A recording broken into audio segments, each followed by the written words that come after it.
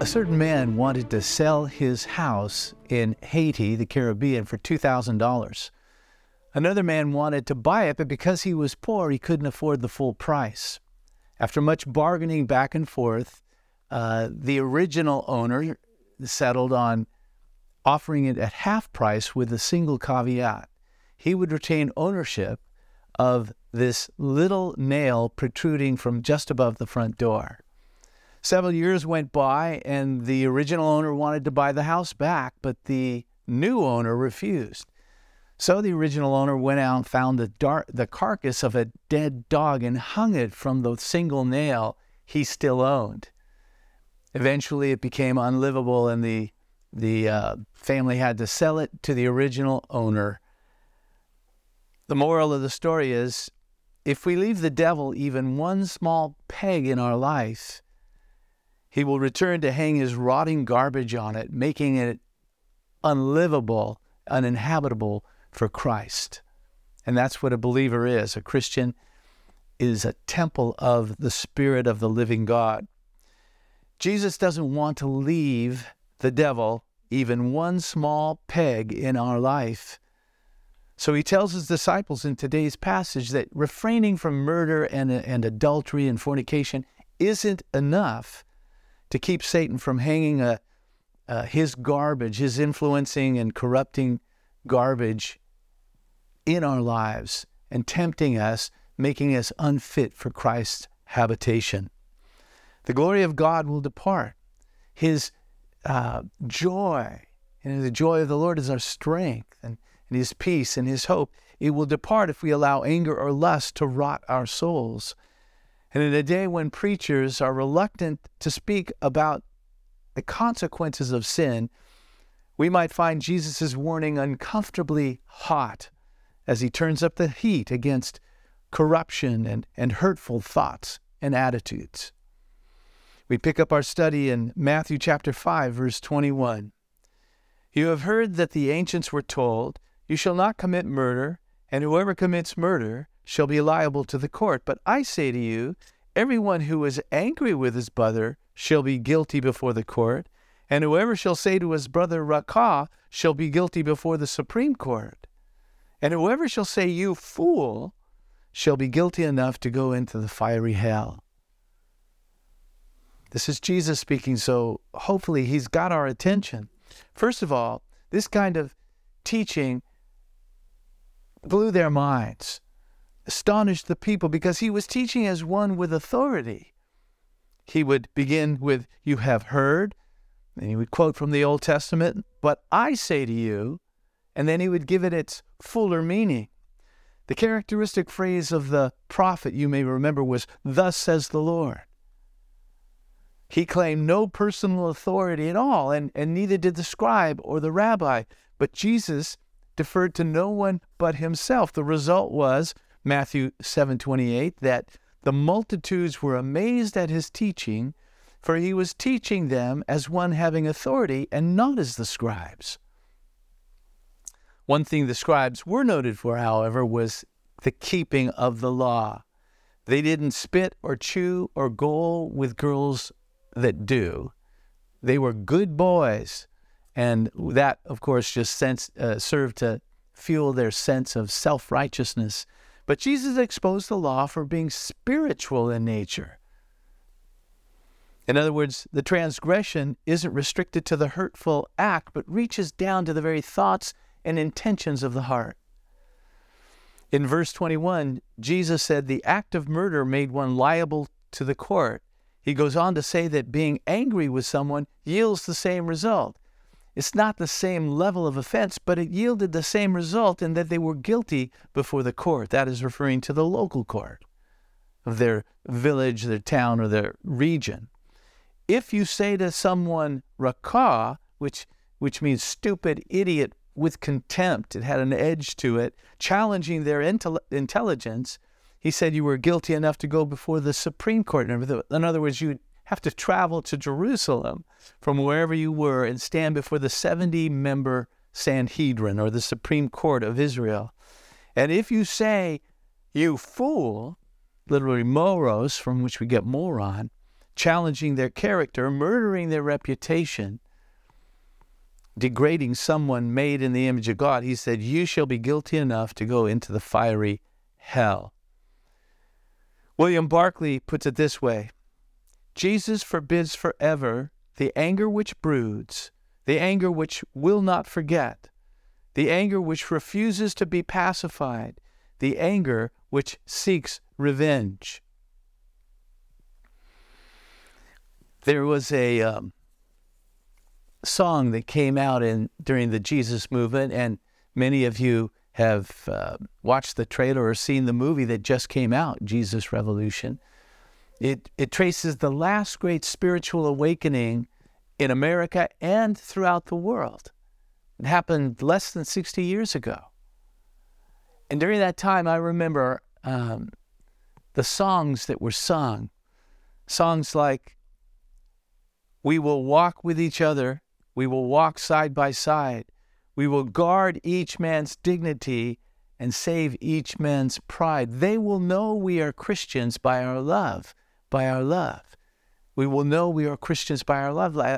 This attitude of being careful to guard the other person's dignity, not to embarrass or put them down, and to save their pride, in the best sense of the word.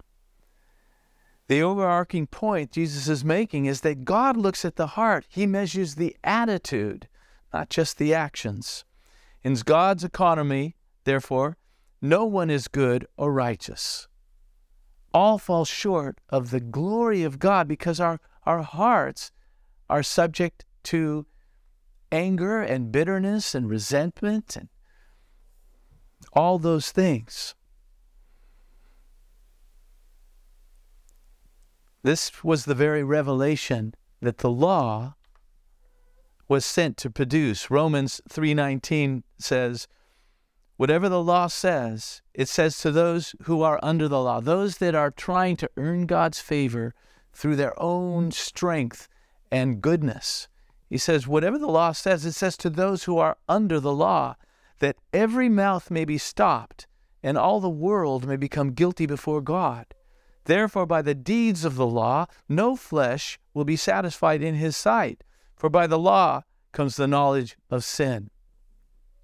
Hebrews 7:19 says, the law made nothing perfect. We could not become somehow acceptable to God through the keeping of these commandments. Yet Jesus says in verse 48, at the end of chapter 5, that the standard for entrance into heaven and friendship with God is just that. Be perfect as your heavenly Father is perfect. that maybe also sobers us and gets our attention. The keeping of the law makes nothing perfect because the law is spiritual, judging again the thoughts and intentions of the heart. The purpose of the law, therefore, is that all the world may become guilty before God.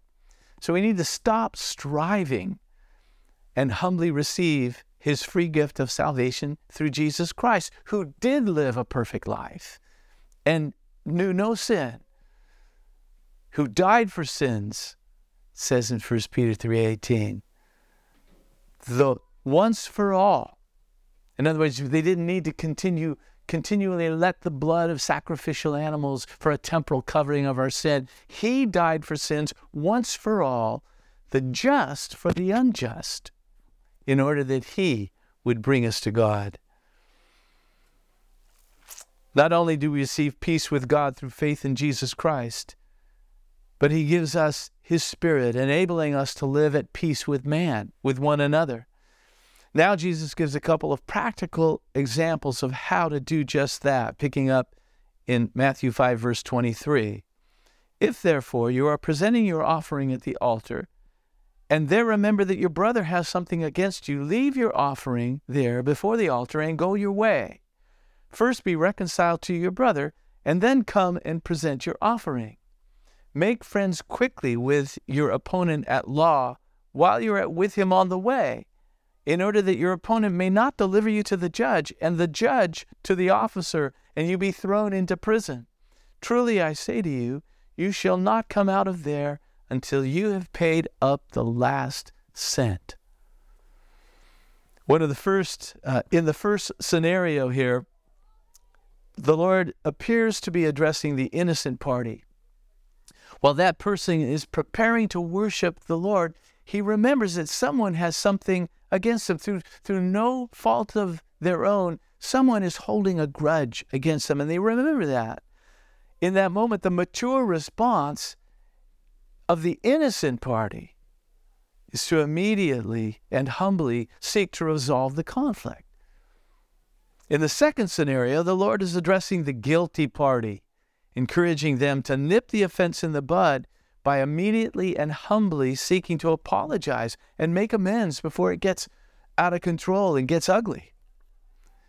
Young Danny was praying at mother's knee, "If I should die before I wake, if I should die." "Go on, Danny," said his mother. "You know the rest of the prayer." "Wait a minute," interrupted the small boy. Scrambling to his feet, he hurried downstairs. In a short time he was back, dropping to his knees again. He took up the petition where he had laid off. Finally, his mother questioned him about the episode and issued a loving rebuke.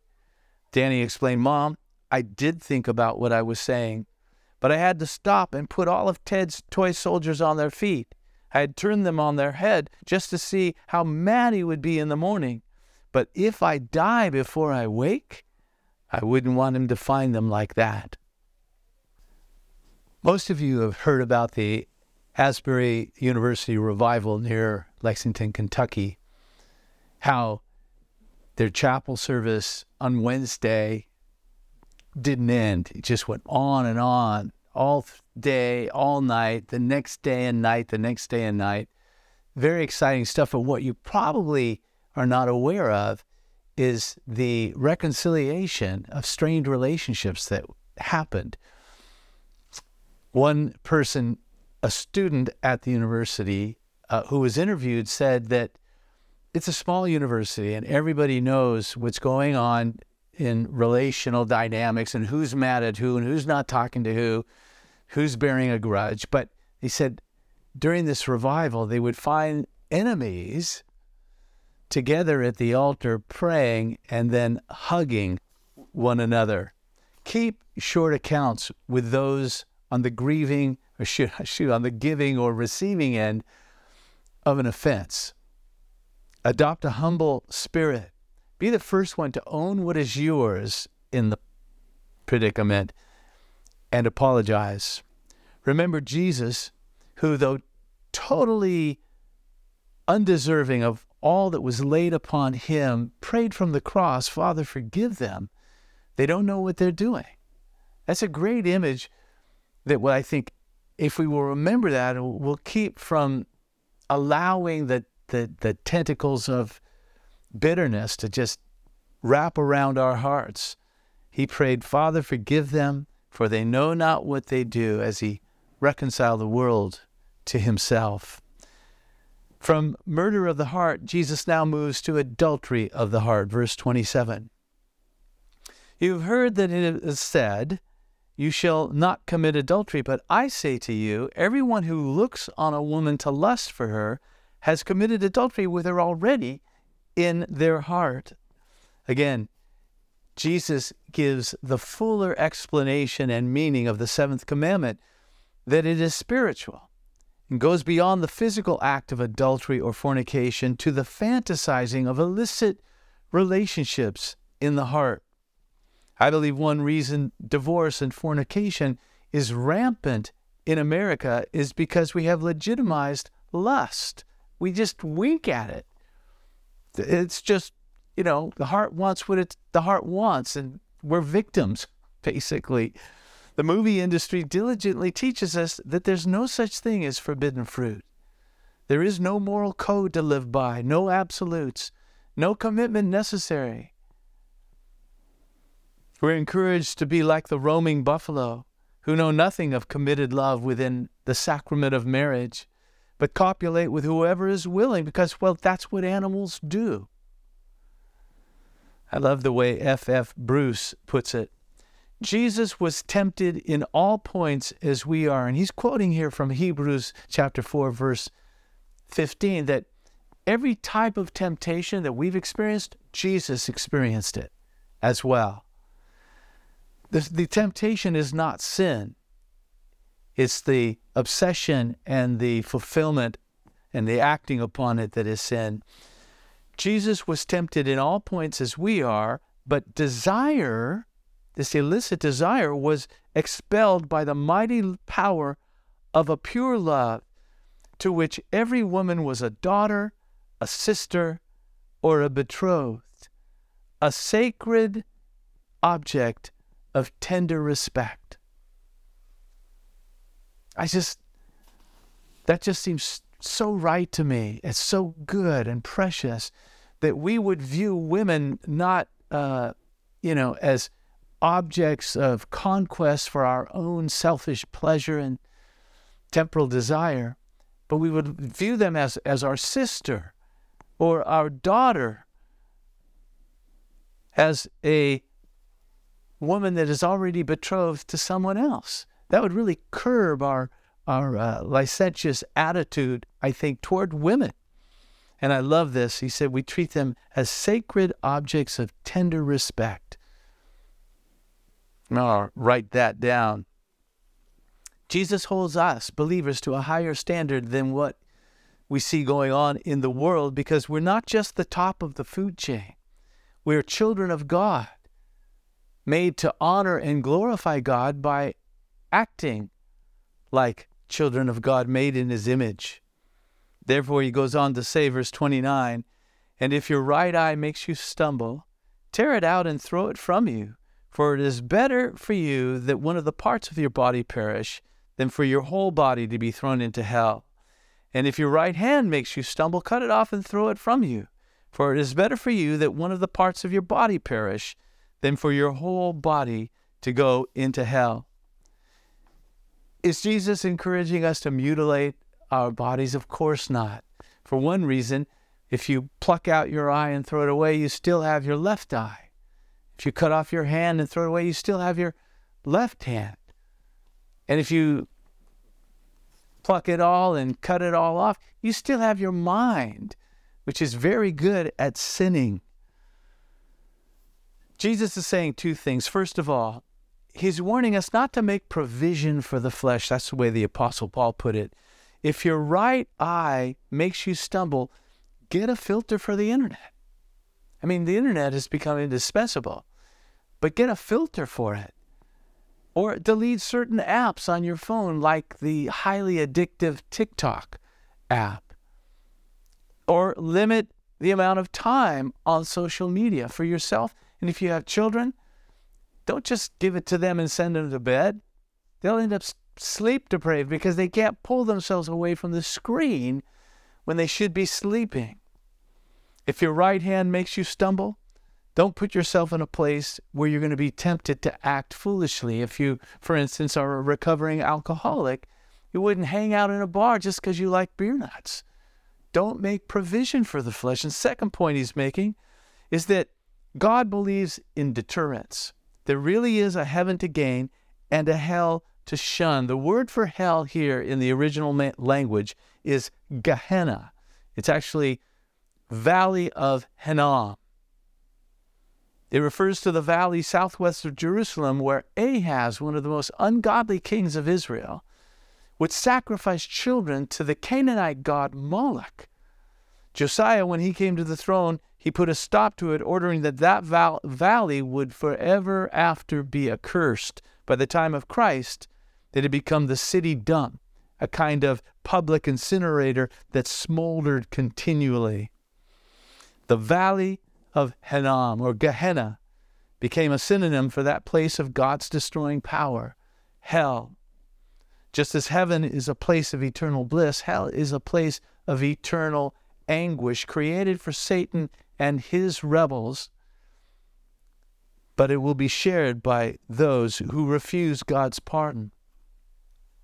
In effect, unbelievers send themselves there because God has provided everything, whereby he might, the just who gave his life for the unjust, bring us to God.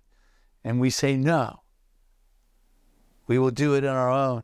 strength and do what seems right in our own eyes.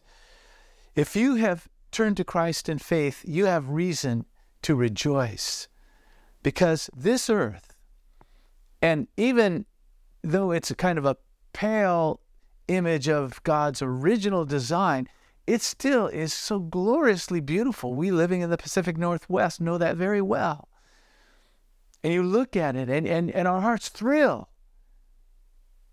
many times with what we are afforded on earth. But if you have received Christ, then the earth and all its glory is the worst you're going to ever know. While we are here, however, let us do justice, love kindness, and walk humbly with our God. That's what the Micah the prophet tells us in Micah 6:8. What does God require of us? And the answer is do justice, love kindness, walk humbly. And that's what Jesus has been talking about. Move quickly to resolve conflict and promote reconciliation. Don't fixate on the forbidden fruit, for that would be leaving Satan a peg upon which to hang some rotting, corrupting influence, as we said at the beginning of this message. If you have not turned to Christ in faith, do it now. Repent, turn around. Or, and here's the warning, Jesus is very intentional to lay out, or if we don't repent, this earth, with all of its horror and agony and depression and loneliness and fear, it's going to be the best that you will ever know if you don't repent. For there really is a heaven to gain and a hell to shun. Last week I mentioned how Eric Liddell pulled out of that qualifying race, the 100-meter race that he was favored to win in the 1924 Olympics. He's representing his country, the United Kingdom. He's from Scotland. He's got the national pride, he feels responsible for. And he's also been training for years for this moment. When he found out that the qualifying heat was on a Sunday, he felt that would dishonor God. And so he just pulled out of it. Lord Cadogan, head of the British Olympic Committee, rebuked Eric in front of his fellow athletes by looking right at him and declaring in a loud voice, to play the game is the only thing in life that matters. Of course, Eric would disagree. To Eric, in the end, to glorify God was the only thing that mattered. And you know what? Eric is now enjoying the fruit of his conviction. I pray that God would give us a holy passion for the things of God, that we would remember that we are not living for time, but eternity. And we would open up our hearts and offer up our bodies a living sacrifice, that we would glorify Him in our bodies